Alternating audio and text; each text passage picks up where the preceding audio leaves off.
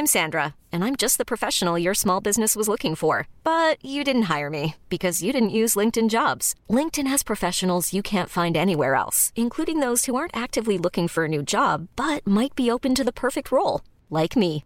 In a given month, over 70% of LinkedIn users don't visit other leading job sites. So if you're not looking on LinkedIn, you'll miss out on great candidates like Sandra. Start hiring professionals like a professional. Post your free job on linkedin.com/achieve today.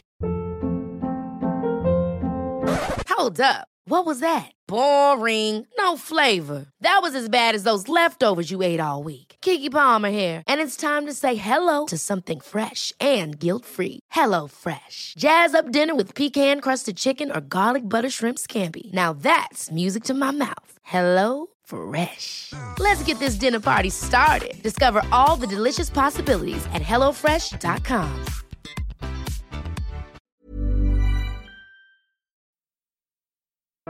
Welcome to Inside the Comedian with me, David Reed. In this episode, I'll be interviewing John Finnemore.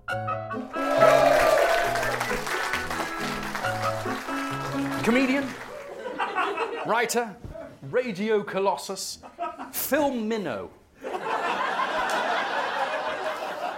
globe-trotter, glass decanter, half-pint jam jar vase. John Finnemore, welcome to Inside the Comedian. Glad we could make the money work. You've won many awards for your comically sideways takes on the world. How did you get to be so sideways? Well, I think what you do is you simply take a topic and then you say exactly the thing about it that everyone always says, and that's what they're waiting for. So when you say Richard Gere and they're waiting for you to say hamster, when you say hamster, they think that's a sideways take and they love it. So my secret of comedy writing, basically, is just to help people with no sense of humour believe that they have a sense of humour because they knew I was going to say hamster once I'd said Richard Gere. I mean, I feel like Neo in The Matrix at this time. That is exactly the sort of reference I would use and people would like. Absolutely. It's one of his most famous films. Well, true. But also, it's a film that was made over 15 years ago, so people more or less have... it's the first rule of Fight Club, basically. Yes. Yes, of course. Of course. What is the worst thing you've ever laughed at? I have created most of the worst things I've ever laughed at. And in a way, my daily job when I sit down at my desk is to see if I can top that. Sorry, you sit down on your desk? Absolutely. I have 3 desks in my office. I have the desk I sit on, and then I have a large desk in front of me, on top of which is the smaller desk, which obviously makes me, in comparison, the right height to work. Absolutely, but presumably there's not much headroom left. No, that is why I cut through a sort of circle into the flat above. So, although I'm typing at my desk, I'm actually looking under the bed of my next-door neighbour, which I find helps distance me from the workaday world and really gives me ideas for jokes about dust bunnies. And that's about it, presumably. It is it, but then Dust Bunnies is in its 7th series, so... And congratulations for Well, that. thank you, yeah. Now, if we could go back to the beginning Sure. of your career, not of all things. Phew. You started out with the Cambridge Footlights, performing with such luminaries as Peter Smeaton, Welk Crevice, Jan something sometimes, List Gagson, and cheeky Bill Sweetmeats. Yeah. Now, was that always the dream to join the Footlights? Well, the thing is, when you're at Cambridge, there's only 2 ways out of Cambridge. It's street fighting or sketch comedy. And street fighting was full, was it? Well, after I lost a couple of bouts, and as you can see, my right arm, I thought I'd better go the sketch comedy route. And so, yes, it was very much a poor second best. And do you remember the first sketch you wrote there? I do, yes. It was one that List Gagson and I wrote together. And it concerned the very real world, what it's like when you get to university and, the battles are all in the wrong part of the smorgasbord and you have to go to the senior pre-elector to get a chit in order to exeat. And it brought the house down. It's everyone's first route for comedy when they start, isn't it? But I'm sure you did exactly the same. I did. Yeah. I wrote about that, poos, and how religion is silly. And that tends to be where we start, isn't it? And stop. Yeah, we never stop talking about poos and how religion is silly. It is silly, though. It is quite silly. It's a silly thing. But you know what? Poos. That's true. Yeah. Do you remember those days fondly, or is nostalgia a dangerous food? I remember them mainly with spite and bitterness, and I think, again, that helps my writing enormously, because essentially, what gets me up in the morning is trying to do better than McListerson, who is still writing and is now in America. Good for her. Yes, what is McListerson writing on at the moment? She is... Not to focus on her career, but... No. I have no idea. I certainly don't Google her. But the last I heard, she is writing... Rebel Wilson is remaking Steptoe and Son. That's right. That's right. And you know what? It's about bloody time. Yeah. No, it's a female reboot with her and Meryl Streep. That's right. Who has had all her teeth removed in order to play. Well, that's Meryl for you. I know, her commitment to the role is incredible. Yeah. And, she had, yes, that's right. And Jack Black as Hercules the horse. Of course, it'll get the internet up in arms. Rag and bone men were never women, but... It's true, but they were. They were all women. They were always women. You look at the pictures of old rag and bone men, they're all women. I do little else of an evening. Yes, ragandboners.com. Now, you shot to fame, and I use that word quite wrongly. But with your own sitcom on Radio 4, set around a small, family-run pharmaceutical giant.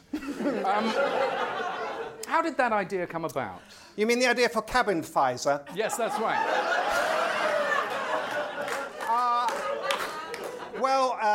It's a sort of dull, really. It's just that my father was a pharmaceutical giant.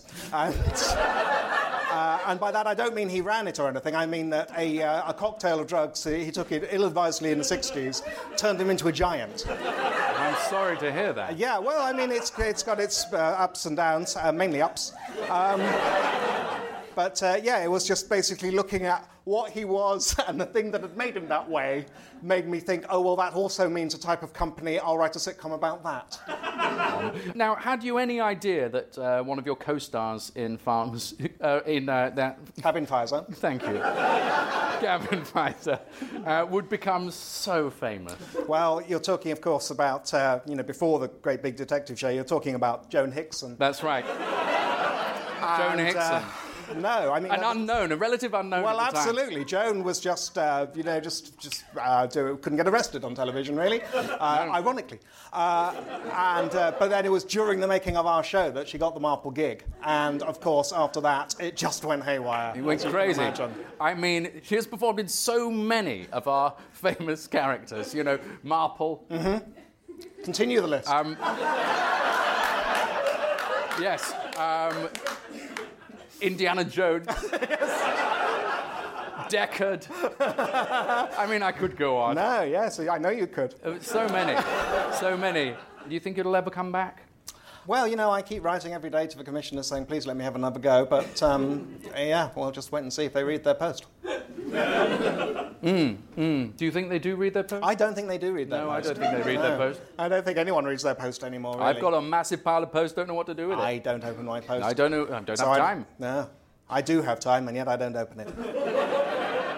That is the tragedy of my life. So as tragedies go, that's pretty small. My life's quite a small tragedy. Yeah. So you've lived quite a charmed life. Absolutely, yeah. Although, that's why I write sitcom. If I'd had a happy life, I'd write sit-trage. But my one attempt at that, The Seagull. Yes. The sitcom. The situation tragedy, The Seagull. Yeah, that's right. Yeah, well, I tried to turn Chekhov's masterpiece into a sitcom. But what, the twist is that I had a human actor play the titular seagull. Yes. And all of the other characters were played by seagulls. Seagulls, yeah.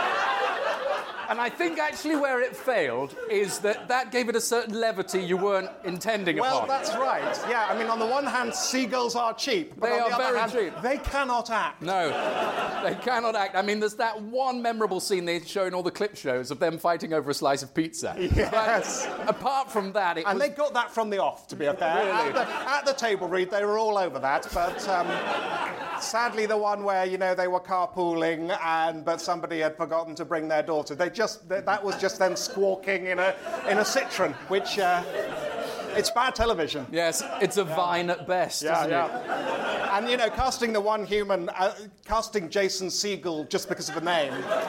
Wears off after the pilot. doesn't it? Exactly, yeah. He wasn't the right man for the job. We No. should have, paid the extra money and got Bonneville. I mean, he would have been wonderful in the role, wouldn't he? Just It would in be a incredible. fiesta full of seagulls. Absolutely. Yeah.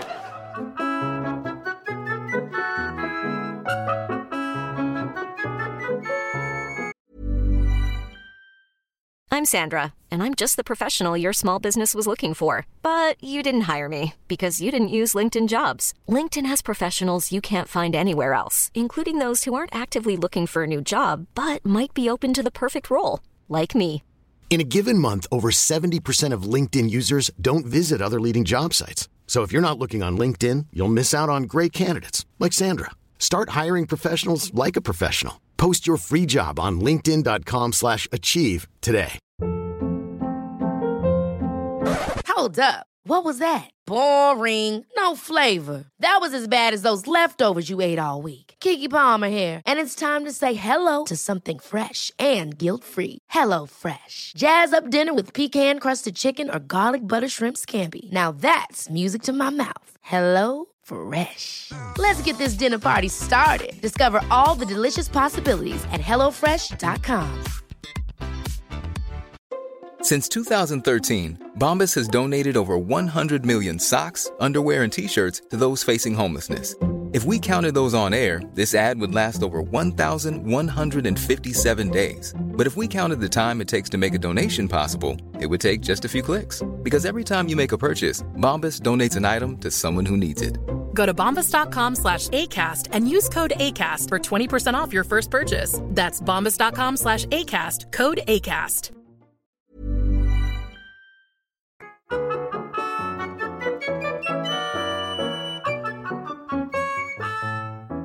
That show, if we can go back to Cabin Fizer, that show led on to your own sketch show on Radio 4 called John Finnemore's Behind You With a Gun. Now, remind me, who were your co-stars in that one? Yes, well, of course, I had Millicent Crayborn-Spratt. Yes? Millie Kwan-Lank. Yes. There's the wonderful Simon Kane. It's just that's just his actual name. Yes. And then there's Laurie Fry. And did that bring with it its own challenges? That half of you had silly names, and then everyone... And then I'd lost interest by the lost third one. interest, and just hired people who had fairly normal names? Simon Kane certainly lorded over the rest of us that he has a normal name like a human. And Millie and... the other two are... How's fame got to your head, do you think? You can't remember the names of your co-stars? only once. Only once, I yes. can remember them once and then never again. Never again. Now, it sounds like a spare real room. dream team. Was there any friction between you on the show there? I mean, I thought I Endlessly. sensed a certain amount of friction in some of the sketches. Yeah, I mean, we cannot stand each other. We absolutely, it's just, nails on a blackboard when to hear any of them speak, even when they're speaking words which I've written for them, which are the only words I will allow them to speak. Right. Either on stage or in the rehearsal process or anywhere where I might hear them. Now, in fact, the contract says anywhere at all, but I can't enforce that. That's very hard to enforce. If I do try to enforce it, it means spending more time with them, which is the very thing I'm trying to avoid. So how do you get around that if you can't stand them so much, and yet you require them for the show? They're terribly cheap. Right. They are extraordinarily cheap. Laurie is actually cheaper than the Seagulls. which is bizarre because they would do it for, a herringbone and an ice cream. So what will Laurie do it for? Just the herringbone. Wow. He's lactose intolerant. Yeah. Ka-ching. Ka-ching indeed. You get to keep an ice cream. Hire another half a seagull. Although I do have to eat, I have to eat a lot of herrings. Oh, that's a shame. I don't like herrings, but I'm not going to give him a whole herring just because I don't like them. That is not how the industry works. No, Laurie. absolutely. He's worth a herringbone, and that's what he's going to get. And I'll choke down some raw herring in order to keep him in his place. And if you're listening, Laurie, that's the way it's going to stay, okay? It seems strange you have to pay the actors when the BBC's... are they not footing the bill in herring? Not anymore, no. After the second series, they said, this is fine, John, but it's more of a hobby, really, isn't it? They say that about a lot of their content. They do. And I said, well, look, if I, can I carry on doing it if I pay everyone? And they went, well, I mean, we do have a lot of hours to fill with all the archers, so... I suppose so. Wow. Yeah. I mean, I've always found Radio 4 to be something of a gentleman's hobby. I mean, they did say to me once, look, David, we're paying you so little, why don't you just do it for nothing? Because there's no way out of that argument, because of course, they've already only hired people who are independently wealthy. So you can't say, but I need the money, because they know it's not true, don't they? Well, that may be the case for you, but I have a thriving other business as a scrap metal dealer.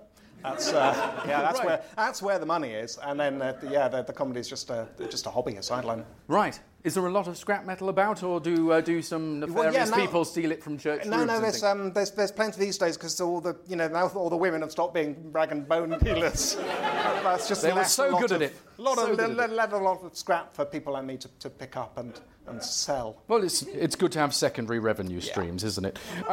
You're something of a ubiquitous presence on Radio 4, writing on such shows as These Jokes Again, That Ritual Wet Look, That Pilchard and Clegg Sound, and I'm Sorry, I'll Feed Gazza's Hen. Can a sketch writer spread himself too thin and run out of ideas, do you think? Well, when I first sit down to write a sketch or indeed a sitcom or anything really, the important thing is just to sort of splurge a version out, just get something out, no matter how bad a kind of first draft, and then you just put it in a drawer, for weeks, months even, and then, only then, take it out and send it in. Absolutely. And that way, they think you've spent ages on it. Yes, and that is the important thing. Exactly, and that way you can just keep churning it out. Absolutely, because there really is very little critical faculty at the other end of that exchange, isn't No, there? so long as it's neatly formatted, they assume you can do it. Yeah, absolutely. How funny is it? Well, it's a good font. Precisely. He's got final draft, so presumably he's a writer. When you're that in demand as a comedy writer, what kind of a thing do you say no to? So I'll rephrase the question. So when there's more work coming in than you can possibly... No? Okay. I'm sorry, you've lost me again. Okay. I don't know what... Tenny... Anyone's money not good in your book? Well, you said the word money and good, and then not in the middle in a way that just grammatically simply makes no sense to me. You're quite right. We've not even really touched upon your television work. We've loitered. All right. Which of the two things has been your favourite?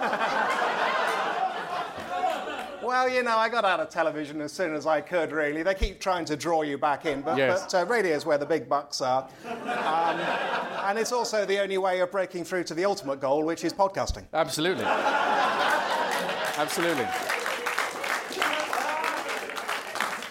I mean, I count my blessings every day. Well, you're at the top, pissing down on the rest of us, so you should. Well, one has one's pre-show rituals. Would you say you're an evil man at heart?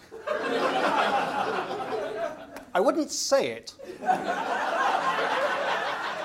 Because you want to keep that kind of thing secret. And what's the most sinister thing you've ever done? I think trying to braid the ears of my sister's spaniel as a young boy. Together or just individually? To the ears of 2 other spaniels. Because I think you have to have 3 to make a plat. I believe that's correct, yes. You know, that number of spaniels gave me 6, and I made 2 lovely pigtails and a sort of king rat of spaniels. A king spaniel, if you will. A king, yes. And then allowed them to, romp into my sister's bedroom. Like some sort of terrifying tripod. Yes.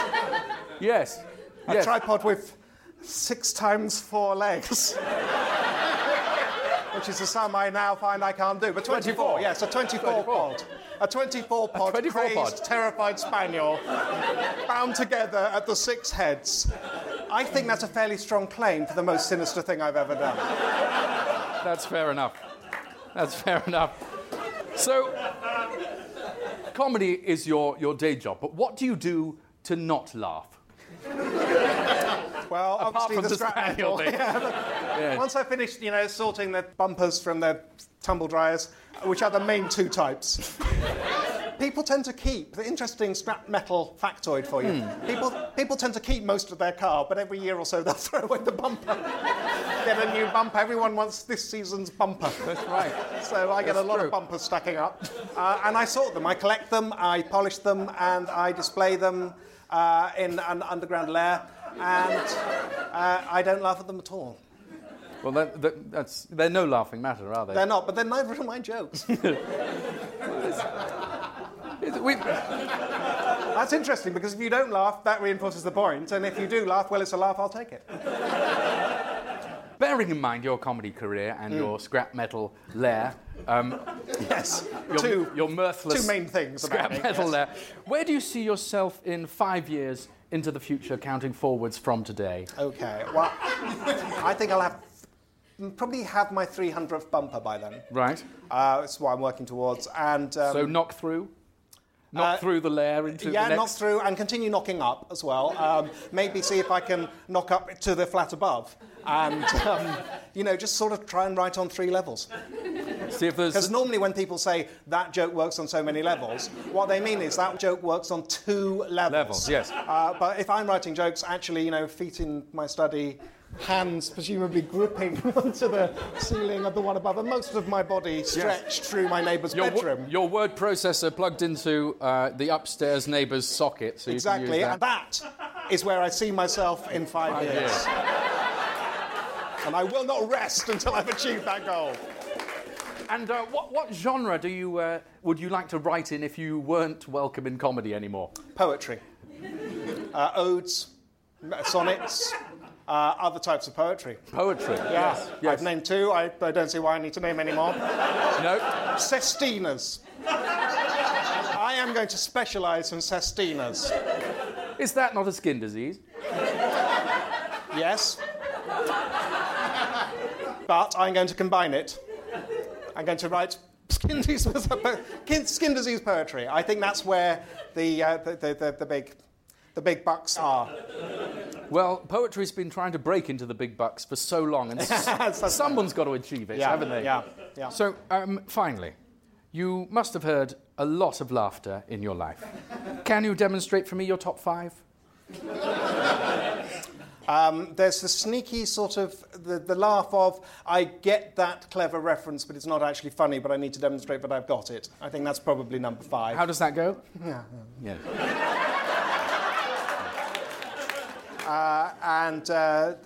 The other 4 are secret. Oh, go on. All right. Number 4 is the nervous laugh, when an audience realises that typically a sketch group, but it could be a stand-up, is going to do I'm going to do this so long that it's going to become funny again, even though people have been doing that since the Goons, and it's no longer surprising. Yes. And they nervous laugh of, oh, God, he really is going to do it. Is he going to do the full Stuart Lee or just a half-assed attempt? I hope it's just a half-assed attempt.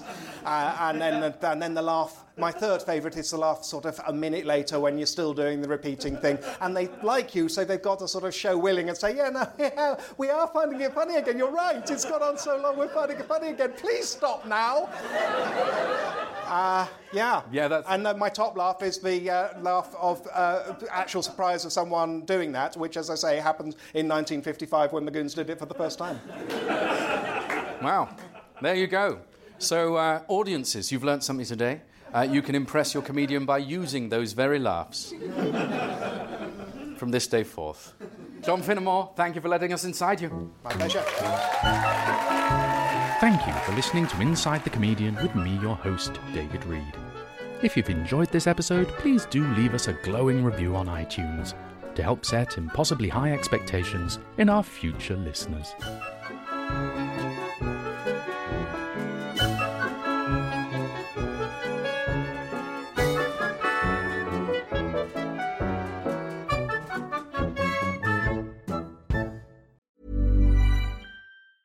Ever catch yourself eating the same flavorless dinner 3 days in a row? Dreaming of something better? Well, HelloFresh is your guilt-free dream come true, baby. It's me, Keke Palmer. Let's wake up those taste buds with hot, juicy pecan-crusted chicken or garlic butter shrimp scampi. Hello Fresh. Stop dreaming of all the delicious possibilities and dig in at HelloFresh.com. Let's get this dinner party started.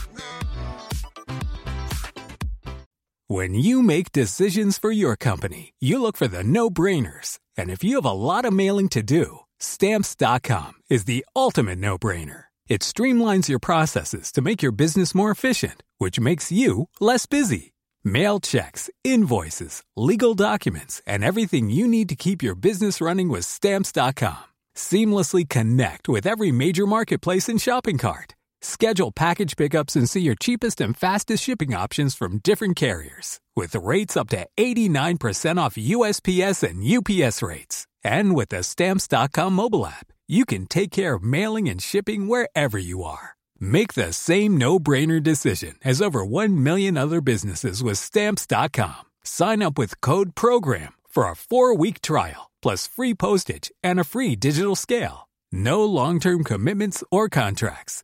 That's Stamps.com. Code PROGRAM.